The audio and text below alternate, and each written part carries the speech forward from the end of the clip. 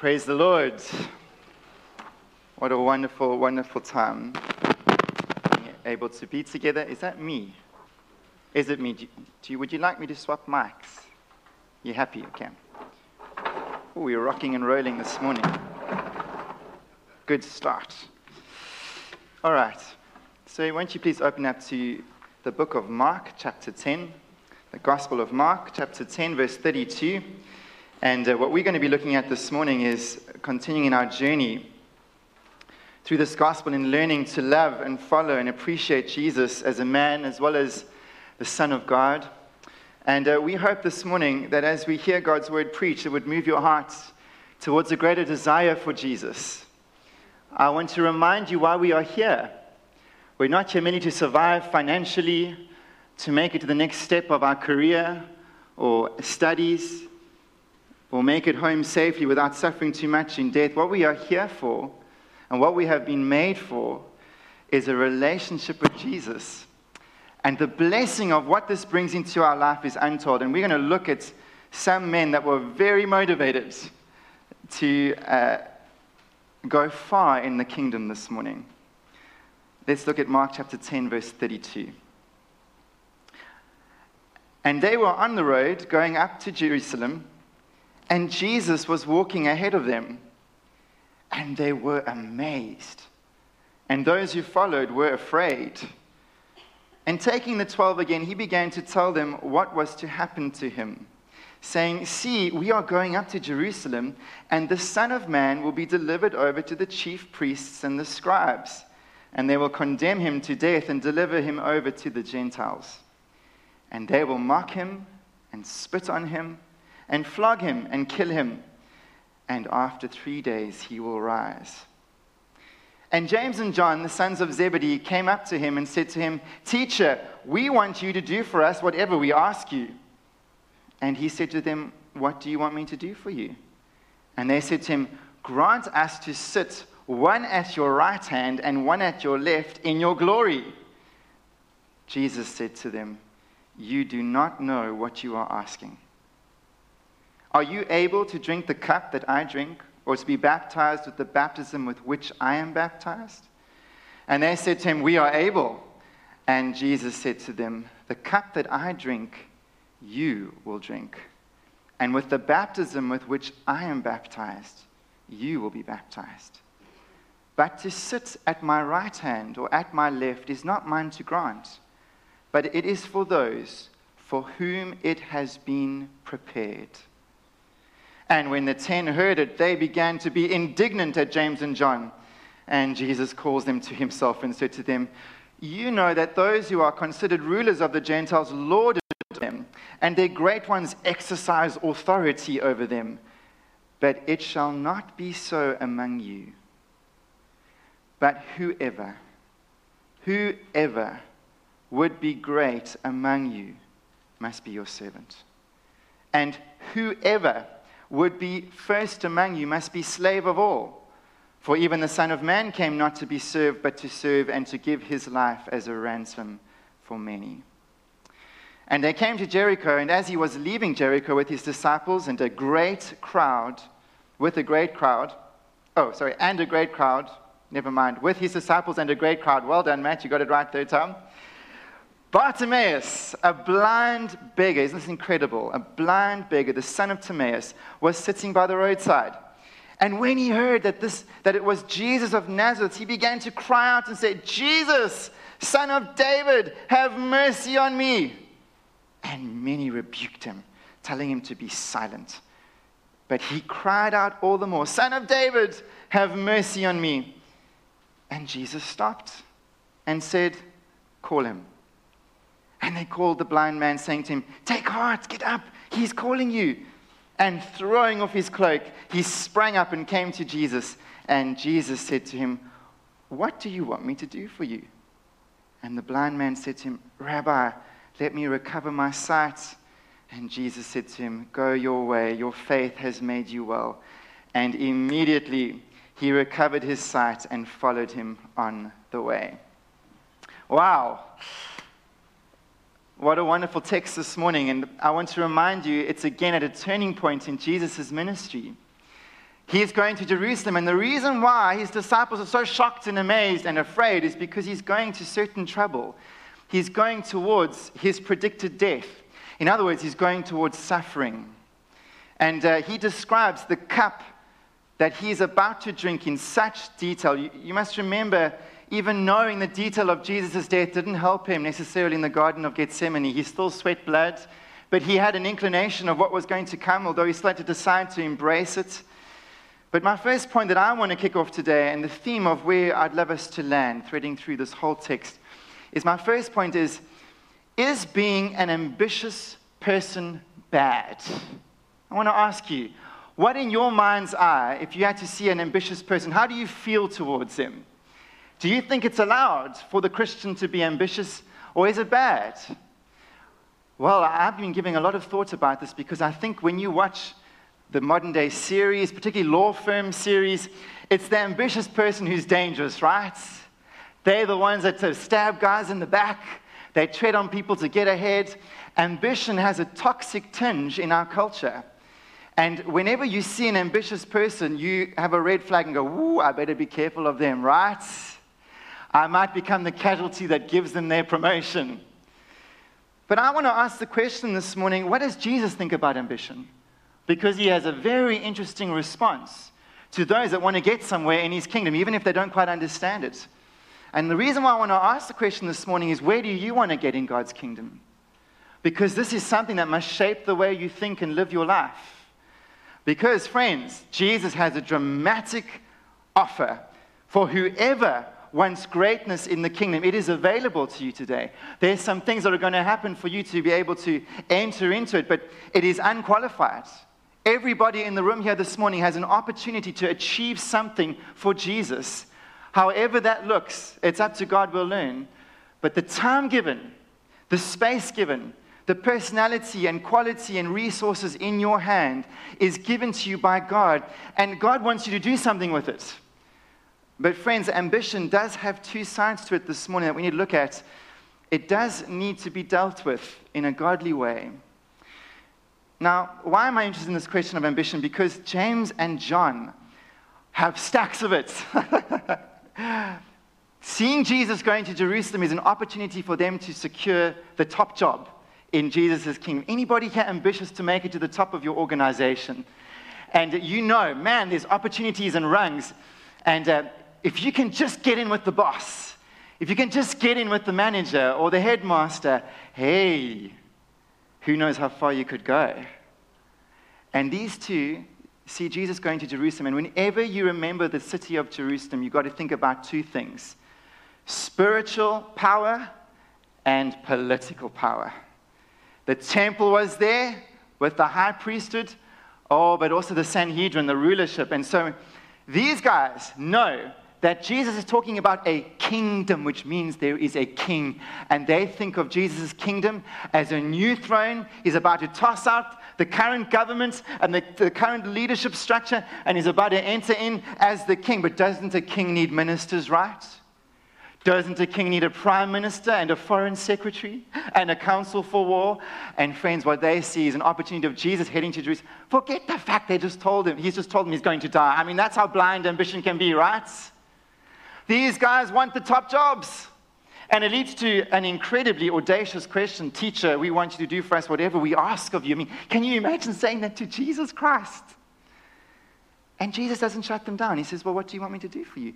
And then they come with an even more audacious request, which is, we want to sit at your right hand and at your left in your glory. In other words, when you take your throne, which they thought was military and political, we want to be the closest guys to enjoy the moment with you. When people see Jesus and trying to make an appointment with Jesus, they want to be the guys through whom they have to go through in order to get close to Jesus. These guys have got bucket loads of ambition. Now, isn't it interesting that it's not just the two of them that have ambition, because the other 10, when they hear about this, they're upset because they want those jobs too. Now, I thought about this. These are 12 of Jesus' closest men, closest followers, closest disciples, and every single one of them had ambition in God's kingdom. And I would put it forward to you this morning, ambition is a part of someone who sees Jesus for who he is and wants to do something with him and for him. It is actually, if the more I think about it, even to be an elder, you need to have ambition. 1 Timothy chapter 3, verse 1. And remember, elders are merely modeling normal Christianity. It says, if any man aspires to eldership, even to be the primary responsibility holder for the well-being of the church, you need a level of ambition. Without it, you cannot be an elder. And friends, the more I've thought about this, even Matthew 11, verse 12, where Jesus says these profound words. He says, from the days of John the Baptist until now, the kingdom of heaven has suffered violence, and the violent take it by force. In other words, people who have an aggressive desire, not necessarily in an abusive way, but in a way of moving forward and helping the kingdom move forward, they're the ones that achieve something for God. But Jesus, what's so encouraging this morning, he takes ambition as it comes to them. I mean, these guys have got some serious problems. But he doesn't shut them down. He's open to their requests. But he says, guys, you don't know what you're asking for. You have this ambition, but you don't actually know how it plays out in the kingdom. And friends, today, I want to point out to you that ambition is not evil in and of itself, but ambition does need to be sanctified. In other words, I'll get to it in a moment, but Jesus has to coach, he has to sanctify, he has to channel their ambition towards the way the kingdom works. But I want to open up with this first point with a question to you this morning. How ambitious are you to be useful and to move forward in the kingdom of God? You see, as I look upon us, generally speaking, and please, you must always contextualize when I say something generally to your life personally. But I want to ask you, I see parents very ambitious for the progression of their children. I see people very ambitious for the well-being of their health and their fitness. I see people very ambitious for the beautification of their homes and the progression of their careers and their advancement in degrees and academics and knowledge. Very ambitious in many, many areas of their life. But I want to ask, how do you think the church is doing in ambition for Jesus? And I want to ask you this morning, do you see your primary reason for being created as being for Him? You see, guys, can I just remind you why we're here? I'm not interested, and the Bible ultimately isn't interested in what your bank balance looks like when you die, or how few wrinkles you have. Oh goodness, some of us work so hard to try and look attractive. It's going to happen, it's inevitable. I mean, don't let yourself go, but I'm saying you're going to have to let yourself go sometime, right? And friends, what matters ultimately in your life is not the accolades of this world and the amassing of these temporary. What matters is how motivated you are to follow Jesus in your life. And if you are going to be motivated to follow Him and achieve the purpose we're going to see for your life that is God-given and prepared, then friends, you're going to need to have some ambition. My second point today is, if you want to be great in God's kingdom, it's going to involve suffering. Jesus said to them, you do not know what you are asking. So he has to correct them. He's saying, listen, I need to help your ambition be channeled in a more kingdom-like way. He says, are you able to drink the cup that I drink or be baptized with the baptism with which I am baptized? Do you know what Jesus is saying? You want to get to glory by an appointment. Can I change mics? I don't know what's up with this one. Okay. Are you happy? All right. You want to get to glory by an appointment. That's not how it happens in the kingdom. It comes through suffering. And he asks him, are you able to drink the same cup that he's just described? And they say, yes, we're able. And then he says, right, if you want to go somewhere in the kingdom, he tells him, he says, the cup that I drink, you will drink. And with the baptism with which I am baptized, you will be baptized. So great. He doesn't shut the ambition down, but he says, right, if you want to join in my glory, you must drink of the same cup this morning. Now, why do I need to slow down for a moment? Is because, friends, I want to remind you that every Christian needs a construct for suffering in their life. A false gospel is a gospel that says, when you come to Jesus, you have everything you need in this life and more. And basically, the experience of this life is like a runway. It is just taking off to glory without any hindrance. And all the jet fuel and all the power is there, but there's no problems. There's no mechanical failures or delays saying you can't go yet, or there's no piloting problems or navigation. Let me tell you this morning, the Christian, if they're going to get anywhere in this life, has to remember that their model is Jesus. And friends, Jesus was perfected through what he suffered. And why do I say that? It's because what can happen to you this morning says, yes, I want to follow Jesus. But the second you start getting serious about Jesus is you get a surprise about how difficult it can actually get.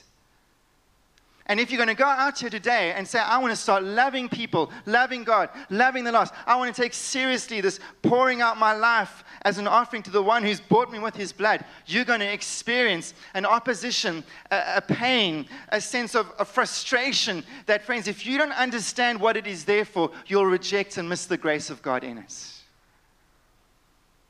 We must arm ourselves, Peter says, with the same attitude that Christ had.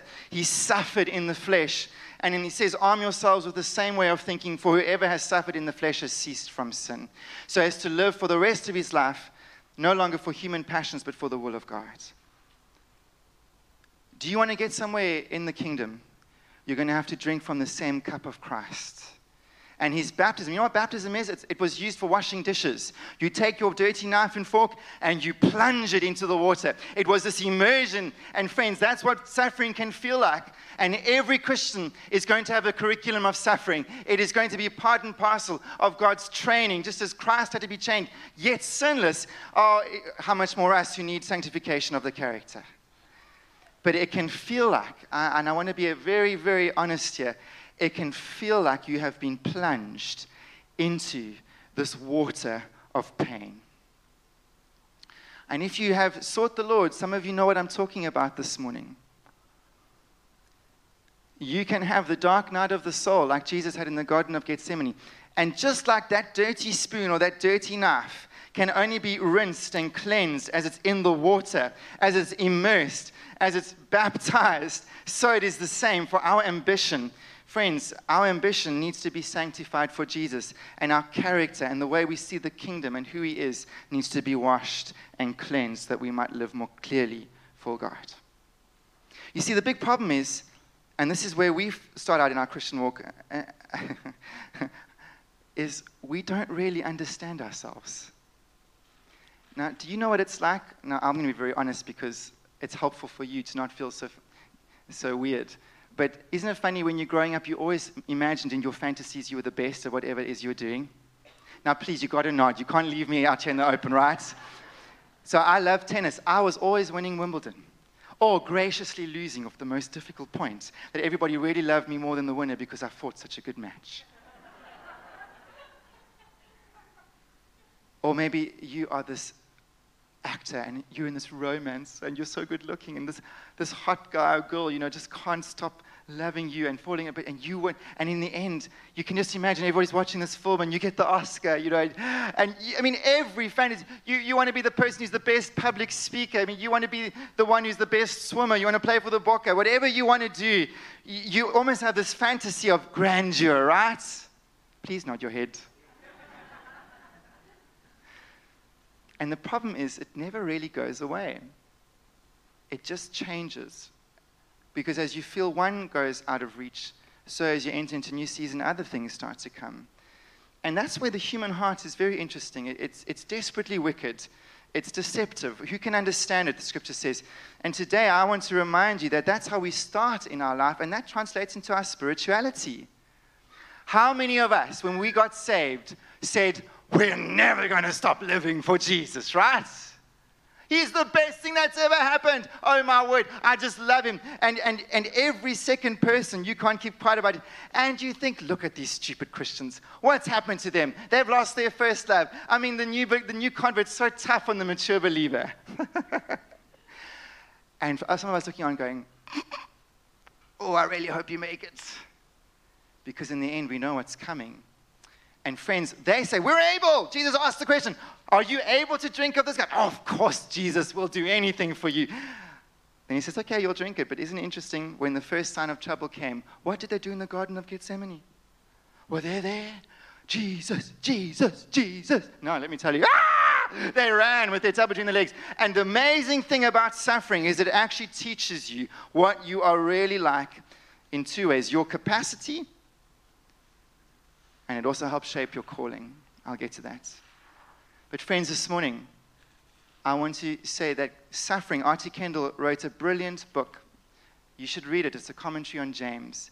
But he makes this profound statement. He says, trials, suffering are not just the best means of grace of teaching you. It's also the best test of grace. In other words, you actually see what's really there. And can I just be honest this morning? That's what we need to really start understanding where we are in the kingdom and what we need from Jesus. I look across the room. Some of you have walked very difficult roads the last couple of years. I would bet my bottom dollar you've been surprised about what's come out of your heart when the pressure's on. And the wonder of what Jesus is saying here is he's saying, guys, you need to understand your calling, because they thought, we're entitled to sit at your right hand and at your left, Jesus. They thought there's no other position better than that. We're worthy of that. That's where we're going. They never got it. Their path was radically different. It had to be sanctified, but also their capacity. When they said we are able, and they weren't. And that's what Jesus is going to do through suffering in you and me. And can I just point out to you today, don't ever be jealous of somebody who has a high profile in the kingdom. Because the greater the responsibility in the kingdom, the greater the suffering. And one of the wise ways of living your life for Jesus is learning to be content with the leadership of the Lord, His pace, His opening and closing of doors, His public recognition. You know, my pastor in PE is brilliant at this. He always reminds me, even your level of popularity is set by the grace of God. It's wonderful. Even your progress in your work, or the frustrations of your colleagues, or the accolades you get or are denied. Friends, everything in your life is under the hand of Jesus and His curriculum of suffering. It is tailor-made for you. And do you know what? James and John did end up drinking deeply of the cup of Jesus. What happened at the end of their lives? Do you know how they died? James was the first, not the brother who wrote the book of James. James was an apostle, a disciple, not the brother of Jesus. He was the first to be beheaded. Acts chapter 12, verse 2. He was martyred. And John, you know, the apostle John, he wrote from the island of Patmos. He suffered terrible deprivation in his exile. These guys drank from the cup of Jesus. But let me tell you, they were not the same men they were when they asked this question to Jesus. By the end of their lives, God had so increased their godliness, so increased their ability and their capacity, and so clarified their calling, that these men found their niche and were content with it. But not only that, even the suffering they experienced, the training of all these years in the model of Christ, helped them to run their race well. And it will be the same for you. Because my third point is this. I want to point out that our position in God's kingdom is God's choice. This is very important. Mark chapter 10, verse 40 says, "But to sit at my right hand or at my left is not mine to grant, but it is for those whom it has been prepared." And I'm talking to two kinds of people here this morning. Please put yourself in one of these categories. The first, you are super motivated to get some public platform, lead some public ministry. This is my observation of my pastoral years. You always get two kinds of people. One, they are extremely ambitious and self-confident, and they don't mind the limelight. If they could, they would be preaching. If they could, they would be on eldership. If they could, they would be deacons. If they could, they would start ministries and lead ministries. And that is not necessarily wicked, but their appetite is one that is for the public space and platform. And often, they are looking to existing models of ministry to emulate and copy as signs of success. You with me? But then you get the second kind of person. And there's some here this morning. You don't want the limelight. You don't want to preach. I mean, you couldn't think of anything more. My dear, lovely, sweet wife, the worst thing that you could possibly do is put her up in front of people and let her speak. She hates it. No, some of us here, we don't want to be starting ministries and leading prayer teams and like Joe going and planting churches in Kyrgyzstan. By the way, it's super exciting. You can see which one I fall into. But can I just say to you today, do you know the wonderful thing about ambition in your life and desiring to be great is that God has tailor-made your responsibility in the kingdom just for you. Did you see what Jesus said? These guys said, we want the prime minister and we want the foreign secretary role in your kingdom. And Jesus says, I'm sorry, guys, you're going to drink, I can guarantee you, if you're going to get in this kingdom, you're going to drink of this cup, but it's not my decision to put you there. It's for those for whom it has been, can we say a bit louder? Prepared. One more time. Prepared. Now, it is huge this morning because I want to help both of you, whichever camp you fall in, respond to this call of the kingdom. Can I just point out to you that the kingdom of God is very well arranged? And your salvation is somehow planted in that promised land, your little plot of inheritance. Remember, those guys had to leave Egypt, and the only way they could leave was under the blood of the Lamb. But the second they trusted in the blood of the Lamb, they were on a journey. And did they suffer, right? Who else would choose a wilderness for training? And there they are, they're having to trust. No meat, no bread, no water, no Moses. And what did they have to? Over suffering. But there they were. Every tribe had a little plot of inheritance. Every tribe had a plot of purpose, I like to call it. Every tribe had an allotment before they got there. It had been designated. It had been prepared. And friends, they were determined, if they could keep it in the forefront of their mind, to suffer well, not for the sake of suffering, but for the sake of glory. Jesus does not mind sharing his glory this morning, but it's only going to come through sharing his cup. And also trusting that the way he has designed his kingdom is a perfect fit for you. I just sense someone breathing a sigh of relief this morning. I do. You see, the problem that sanctification needs to happen for ambition is because we have a preconceived idea what we are entitled to, right? Or maybe we think that we don't have any preconceived, because we don't want the limelight. But friends, this morning, you got to know that you are safe in God's leadership over your life, because you might not be a singer. The worship's not for you. You might not be a preacher. The pulpit's not for you. You might not particularly like children. Don't tell Nikki I'm saying this publicly. Worship ministry may not be for you, friends. But today, the way God has made you and the way God has put you together, there is a plot of purpose for you. And the way it comes is a wonderful way of what Paul calls the secret of contentment.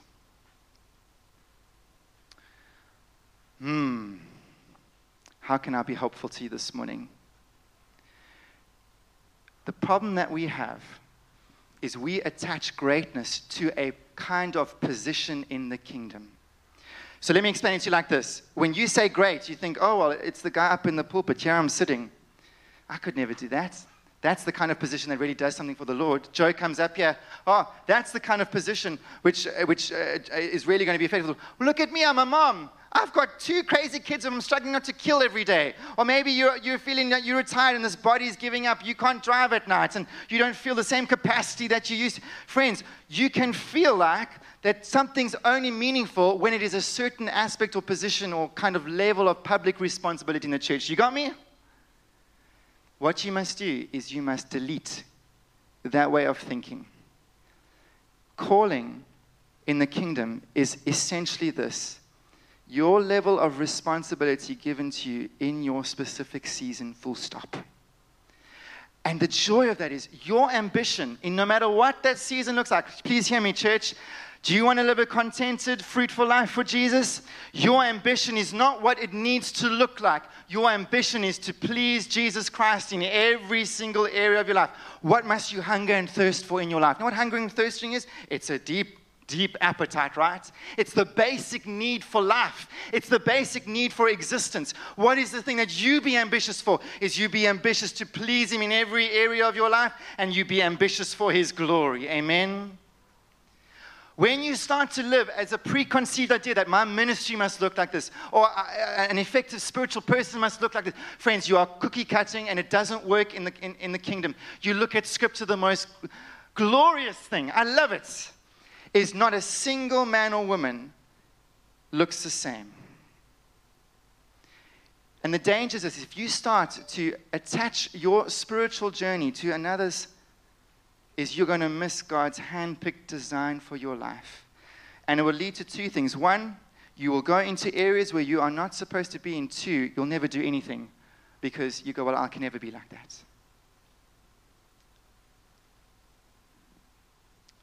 Can I remind you this morning? No man manipulated his way into any position in Scripture. Abraham, God came to him. Jacob, God met him at Bethel. Joseph, God gave him a dream and then had to sanctify the heck out of him. Moses, he tried by murdering that Egyptian, but it didn't work. 40 years later, God comes to him in a burning bush. Judges, Saul and his donkeys, David and Samuel, someone had to go find him in the field. Isaiah was the closest one to saying, I'll go, but he still said, send me. Friends, as you live for the Lord, as He puts things on your heart, as you begin to live your life out of a love and calling for Christ, and you seek to love Him, you seek to please Him in every single area of your life, He's going to put things on your heart. He's going to speak to you. And friends, what you will find is your circumstances will begin to flow with His timing of calling. You know, the greatest blessing in my life, it was the hardest season, and it still is in some ways, is having to wait. When God puts a desire on your life and He sanctifies it, His timing is so perfect. But friends, what you will find is Revelations is true. When Jesus says, the door I open, no man can shut, and the door I shut, no man can open. What you will find, that when it is your time to go into the next thing that God has for you, He knows where to find you.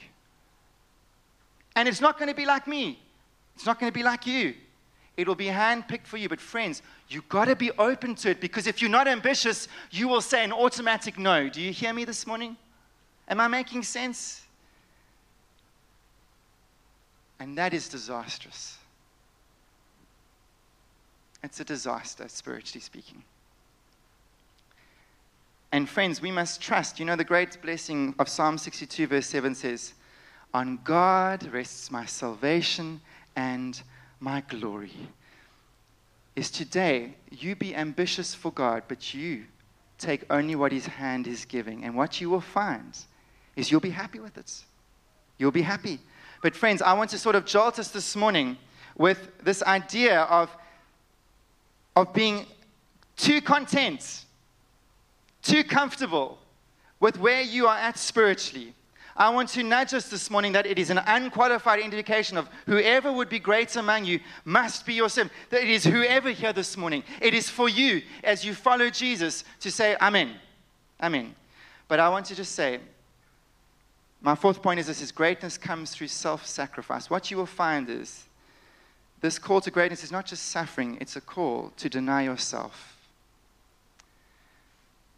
Don't you think it's interesting when His disciples get indignant, He calls them together and He has a leadership training moment. He says, you know that those who are considered rulers of the Gentiles lord it over them, and their great ones exercise authority over them. But it shall not be so among you.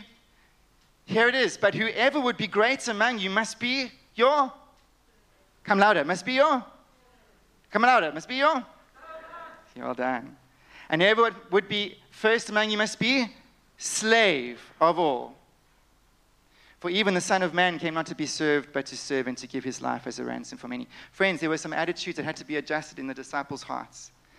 But can I point out to you today, the world's way of leadership to use people as stepping stones to get ahead is not Christ's.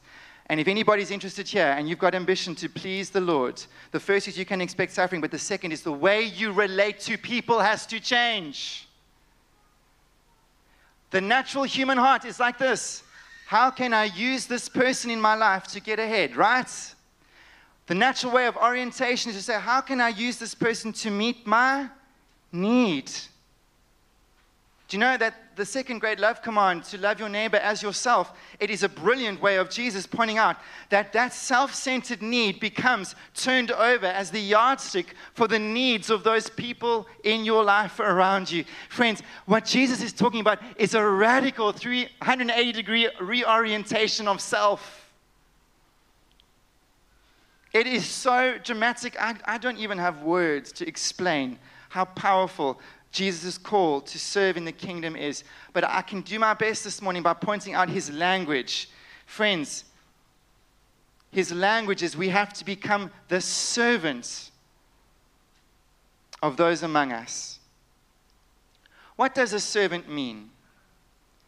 It means this: a servant takes note of need. This orientation of greatness in the kingdom moves from a love of self to a love of others. It moves from a preoccupation of the need of oneself and how everybody else in my life either meets it or is bypassed because they can't give it, or either gives me a sense of significance or recognition or not. How that way of thinking, it is sanctified. It is for the rest of my life being changed from one degree of glory to the next to this. Is my posture as a follower of Jesus is to have an ever-heightened antenna of the need of people around me. That's what a servant does, right? How many of you have ever been served by a great waiter here? Anybody? You can just put up your hand quickly. Let me tell you, they are brilliant.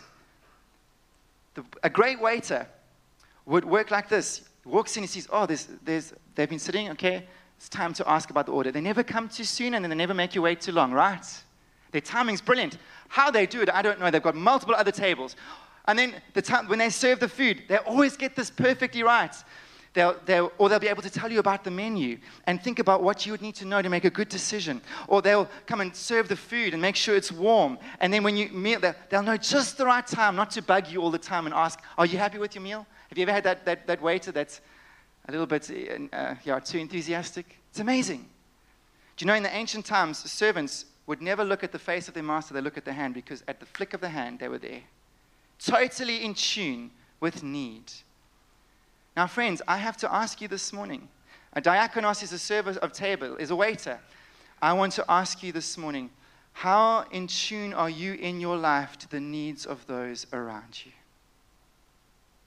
Can I just share what my deep concern for Sterling is as a church and for you?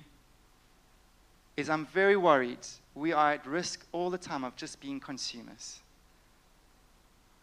I have to be gentle, but I have to be very honest with you this morning. Why are you here? Great if you're here to receive something, but friends, if that's all you process as, that just means you're meeting my need. That's how a consumer thinks. A Christian thinks in his growing or her growing in love is going, I am not here primarily just so that my needs are met or my timetable's met or my kids or whatever is met. I am here understanding that as a Christ follower, I'm here to serve. And that may be in a formal ministry or not. That's not the point. The heart of it is my antenna when I come into this place is, how are these guys doing? I want to ask you, are you like that this morning? I want to ask you, in your family, youngsters here, it is natural to just take. When last have you, as a Christ follower, said to your mom and dad, how can I help you? How about this? How about in your family or extended family, things are going down. It's our natural inclination to turn our face from needs that could be an invasion of my personal comfort or an invasion of my personal space of settled state of living. I ask you this morning, Sterling, how are you going to live for Jesus? Because it starts by understanding need, but a servant doesn't just stay there. He meets it. As far as possible, he or she meets it. A good servant doesn't just know need, a good servant meets the need. And friends, it is an active participation in the kingdom. It is half the way to realize, wow, that person's not doing so well. It is the victory to be able to say, as far as possible, please hear me here. I'm going to talk about my next thing about being a slave. It's a scary thing, but there are some boundaries, praise God, in the kingdom. But as far as possible, if you can't meet directly, you're finding someone else to do so. This is mature, godly, Christ-following church, and I want to ask you, how seriously will you take it in your life? Sterling's a wonderful place to come to, these wonderful buildings, these wonderful established ministries, but that is not the point. The point is to call you to the kingdom, and the way that you grow is to have a noticing of need. Do you know what we celebrate here as your elders? We celebrate your consistency in coming. That's halfway. Do you know what we really want to celebrate one day when we present you to Jesus? Is the fact that you saw that your participation in this kingdom wasn't just a passive reception and a sort of passive following of Jesus in private, was that you were spurred on to use your love, your time, your body, your soul, your spirit, as you loving the Lord God with all your heart. You gave your life with this wonderful purpose of being a blessing to others. Amen. Oh. Do you know why people come here and they feel unloved? It's because there are times when we, including myself, are just preoccupied with the need of getting to be with those we feel comfortable with. No one ever finds a small group because no one asks. Do you know why no one ever considers really serving? Is because the fundamental basis of a person's life, not always, is I'm too busy. Don't interfere with my autonomy, because that's the second part. Is why does Jesus up the ante? He says this, he says, should be a servant of all, but then he also says, should be a slave of all. Can we all say slave? Oh! I tell you what, as a minister, I said to the Lord, this is impossible. What you are saying on a Sunday is Matt is meat for all. He's up on the menu. Whatever people ask, you know, it is a scary thing to be a part of a church where you realize more than your few small groups, you just don't have space. And friends, I want to say to you today, it is a very challenging saying, but it's not that there's no boundaries. But what a slave is, please hear me, this is very important. What a slave is a slave is someone that has lost their freedom to live an independent life. I'll say it again. A slave, please look at me, this is very important. A slave is someone who has lost their freedom to live an independent life. In other words, when you become a follower of Jesus, your life is not your own anymore. Not so? You are bound to the well-being of others around you, and you are now a slave in inverted commas. In other words, this autonomy, a slave doesn't have that. This autonomy to say, I'm going to use my calendar just for me. I'm going to use my money just for me. I'm going to use my time just for me. I'm going to use my talents just for me. I'm going to use my family just for me. Everything in my life has this independence of being able to amass comforts and wealth and security outside of a concept that I'm in a community that serves and loves other people. Friends, if that's the way you're going to live, you're going to go nowhere in the kingdom. But the Christian understands that when they become a follower of Jesus, praise God, not only are they a servant, which they know about need, they also have awareness that they have to meet that need responsibly. But they're also a slave. Friends, when you came to Christ, you lost your independence to live as you please. Wow! So why not just start living like the way you were saved? Do you know what I found in my life? And if you are a Christian here this morning who's tried to live like this, you'll know. When you try to start to serve two masters, it's miserable. It's miserable. You can feel the prompting of the Spirit saying, hey, hello, come on, it's time to get going in the kingdom.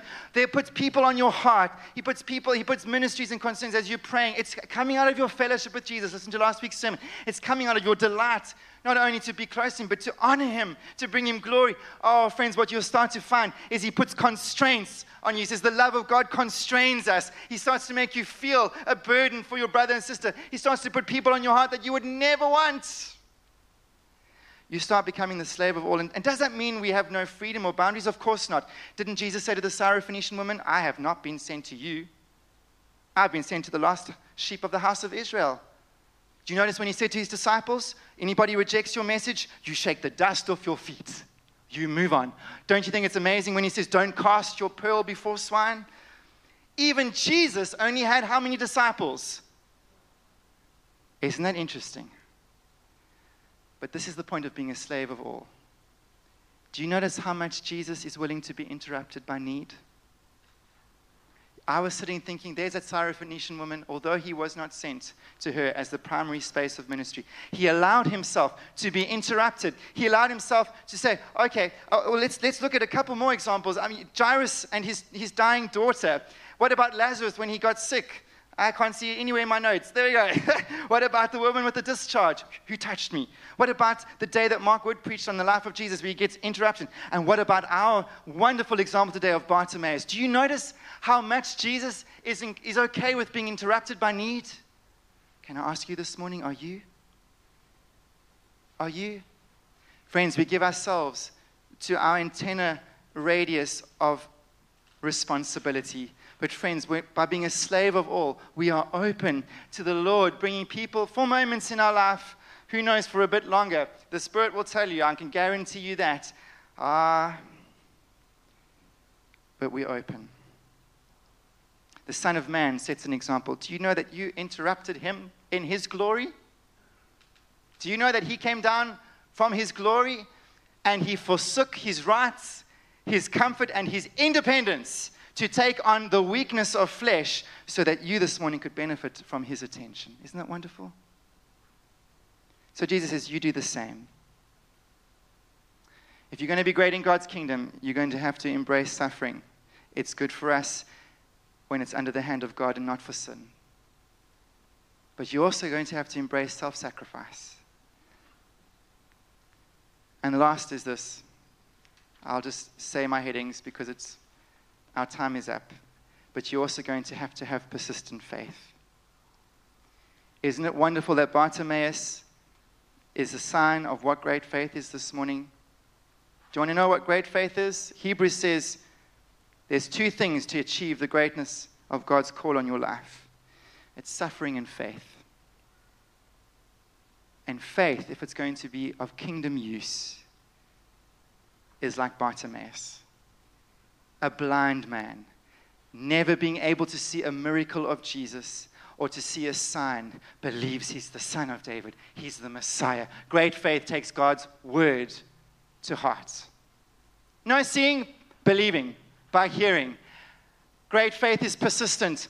Do you know he had such discouragement? How many of you are begging on the side of the street this morning? You're facing some suffering. Anybody face that, being a blind beggar?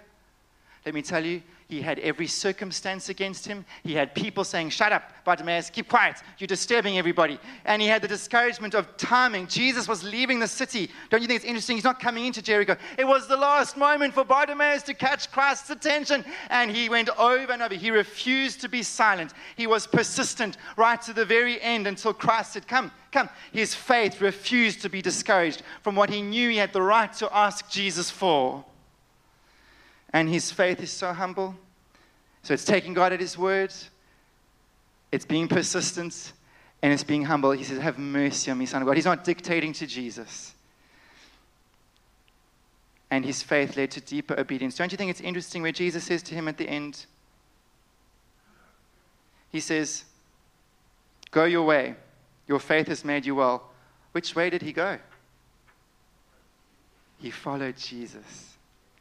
Friends, faith leads us into a deeper obedience to Christ. You stay close to him no matter what. What did he do with his sight? He fixed it on Jesus. Wow! Enjoy the ride, church. But you got to want it. I just have a heart. I have a special word, a scripture on my heart today. Some of you are like Samsons here. My whole life has largely been characterized by regret. Some of you are hearing this message and you're 80 years old, or you're close to retirement. You're not the picture of perfect health you used to be, right? Can I say even Samson, after causing terrible, terrible failure and mistakes in his life, in the last moment stood between those pillars and had a heart to serve God. And he achieved that plot of purpose for him at the very end. You can too. What are you waiting for? What are you waiting for? Embrace God's curriculum of training. It's called suffering. Be willing to learn how to live like Jesus, which is self-sacrifice. Be determined to trust the Lord as the waves of training hit. And I guarantee you, whoever lives this way is in line for glory. Let's pray.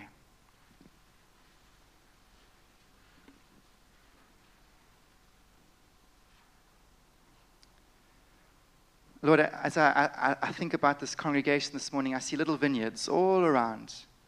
And amazing about vineyards is they have a specified boundary. Some farms, some vineyards are very big, and there's lots of workers, and the owner has to manage lots of workers. Some are these wonderful little vines in gardens, but each have been handpicked by the Lord. And Lord, I see for you this morning, there's a vineyard for you to tend to, a little flock of need.